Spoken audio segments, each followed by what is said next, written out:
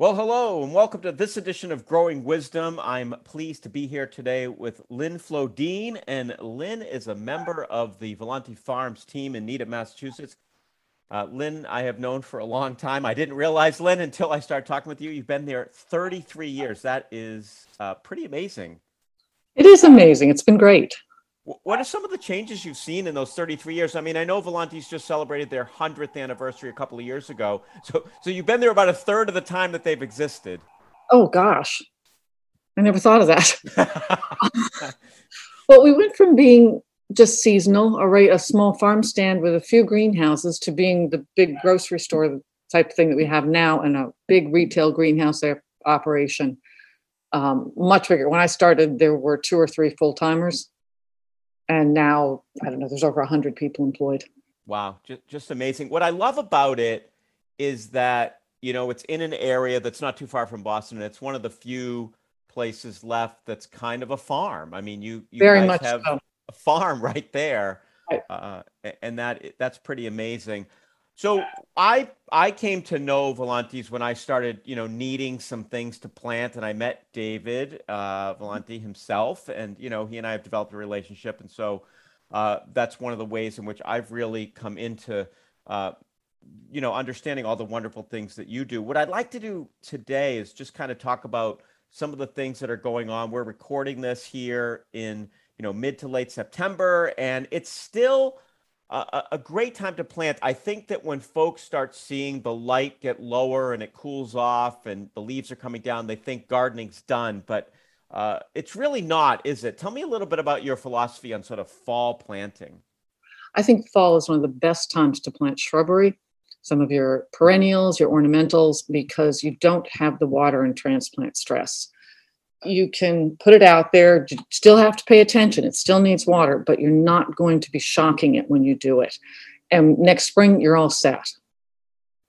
Yeah, that's one of the things that I find too is that the ground's still so warm, whereas in the Hmm. spring the ground's kind of warming up, and so the roots, you plant something in April, the ground's still kind of cold, and the roots really aren't going. You put something in the ground now. I've put things in this time of the year, and then kind of peaked a few weeks later, and the roots have just gone. They've really started going. They go crazy at this time of year because it's just what you're saying. The soil is warm. There isn't that shock of coming out of, like, their roots are always they're in the pot, they're above ground, so they're nice and warm. And then you put it into spring soil, which is not only cold, but generally damp. Right.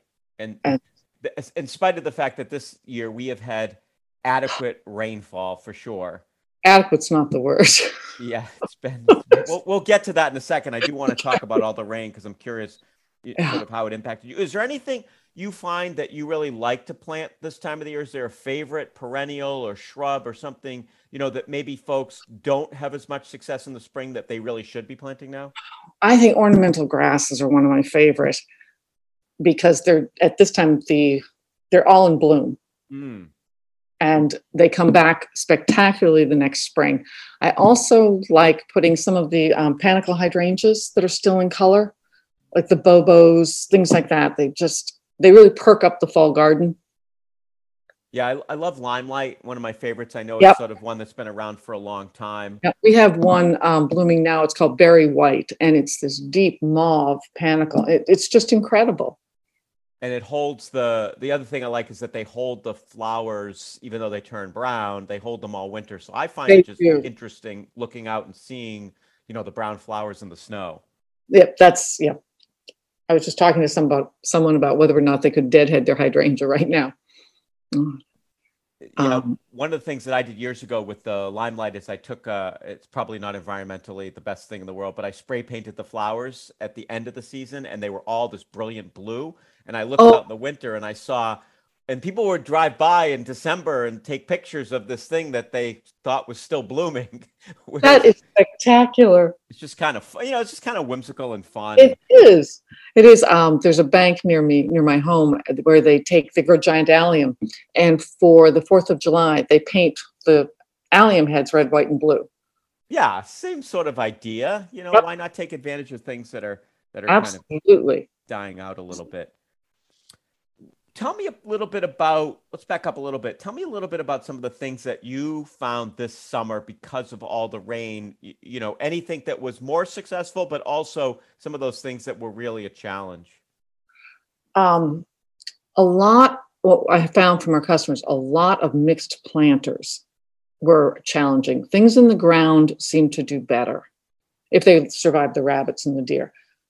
But a lot of like calibrachoas, geraniums even, they just can't handle that much rain that quickly. Mm-hmm.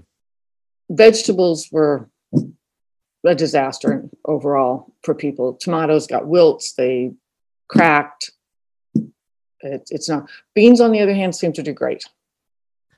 That's true. I had a really good bean crop. I planted for the first time. I planted some beans, which you were supposed to let kind of go to the end and use Mhm. them as winter, soups and beans Oh for yeah, that, dried beans. And so I did have those, and they look good. And I have probably have about 3 or 4 pounds from a little area of those. But yeah, the tomatoes were just the initial flush also tasted tasteless. I found that because of yes, all the water yes. there was just no sugar that had built up in them, and you'd bite into them, and I was like, "This is worse than a winter tomato." No, they're mealy too. The texture was not good. Yeah, yeah.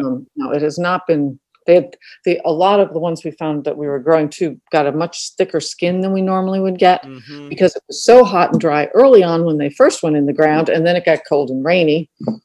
It just wasn't a year for them.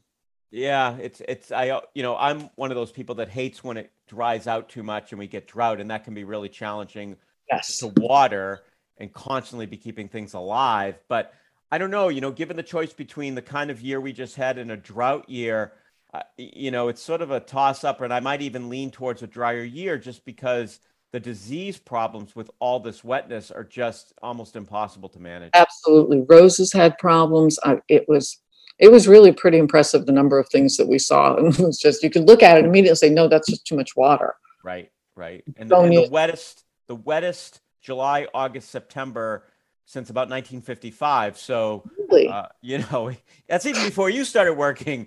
I That's know. Well, yeah, hard. that's only slightly before I was around, though. I just, um, Any sort of color that you're thinking about moving back to fall? Anything that would, kind of someone has maybe a container. You spoke with the fact that people's containers struggled. Maybe they're looking out at their container and saying, this just doesn't look good. What could they put in now that's going to give some color, there's maybe all a the way lot of through? stuff. If you want to go with perennials, autumn joy sedum, any of those like in that family, the upright sedums that bloom late, the lysomachias, like the bright green trailers, Mm, perennials, still salvias, petunias are available, pansies. There's a lot of things besides mums that you can put in now and get really good color. Rudbeckia in no, yeah, I love those. it's there's a lot available that isn't a mum. And if you're doing a mixed container, adding a small mum to it gets you a very late. The ornamental cabbages and kales. We haven't gotten enough cold weather for those to really color up yet, but they will. Some of the others, like ornamental peppers, I love the look of them, but they are not a long-term plant because they don't tolerate the cooler nights. Right, right. Those things get a frost and they're done, whereas the Right. ornamental kales, they look better once they get a Yeah. little bit colder. Yeah. Trying to think what else. Yeah, I'm really a big fan of the ornamental kales and cabbages. I actually, when I do the weather on Channel 4, I bring a plant in, and I brought some in last weekend and was Oh, actually talking about exactly that for containers.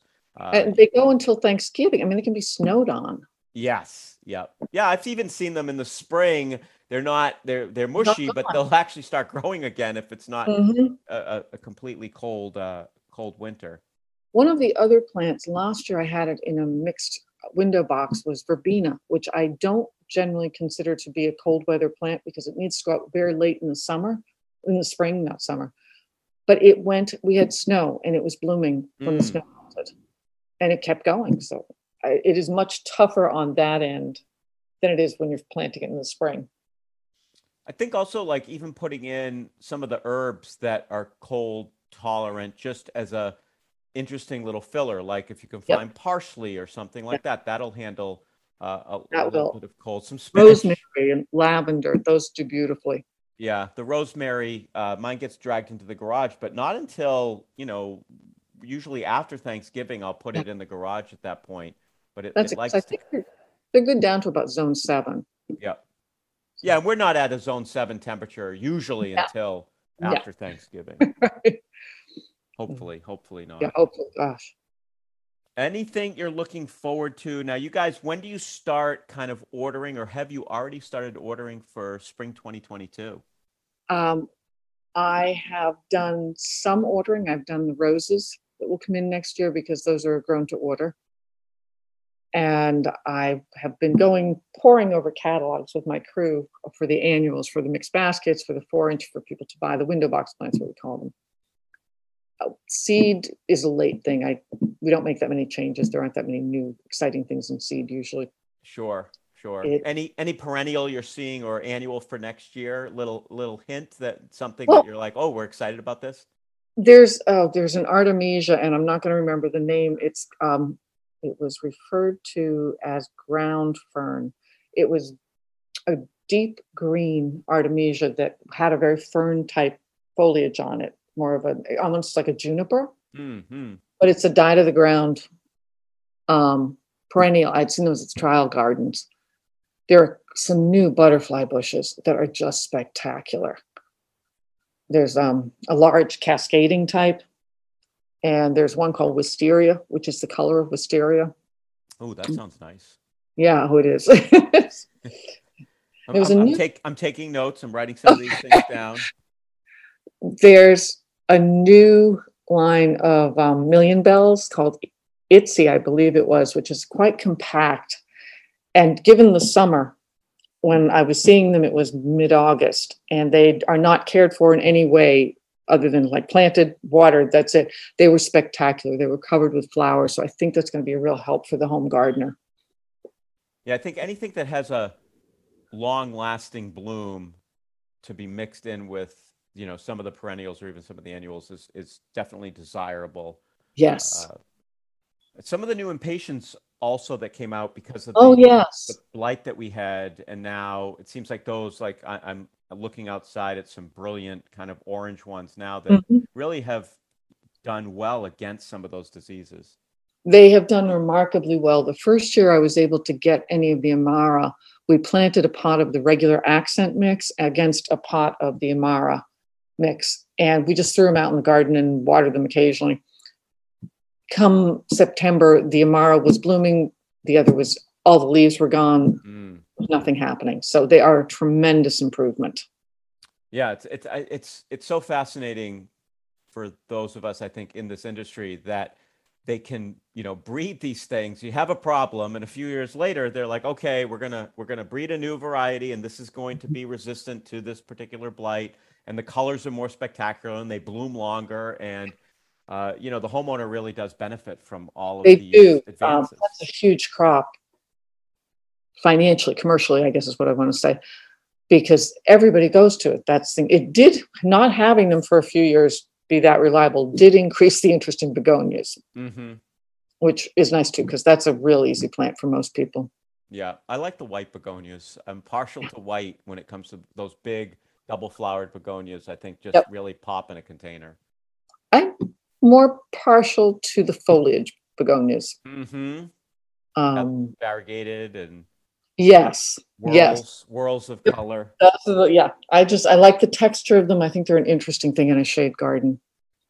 I have a very shady yard, so I have to Yeah, stick. they do add some color in Yeah. shade like the impatiens.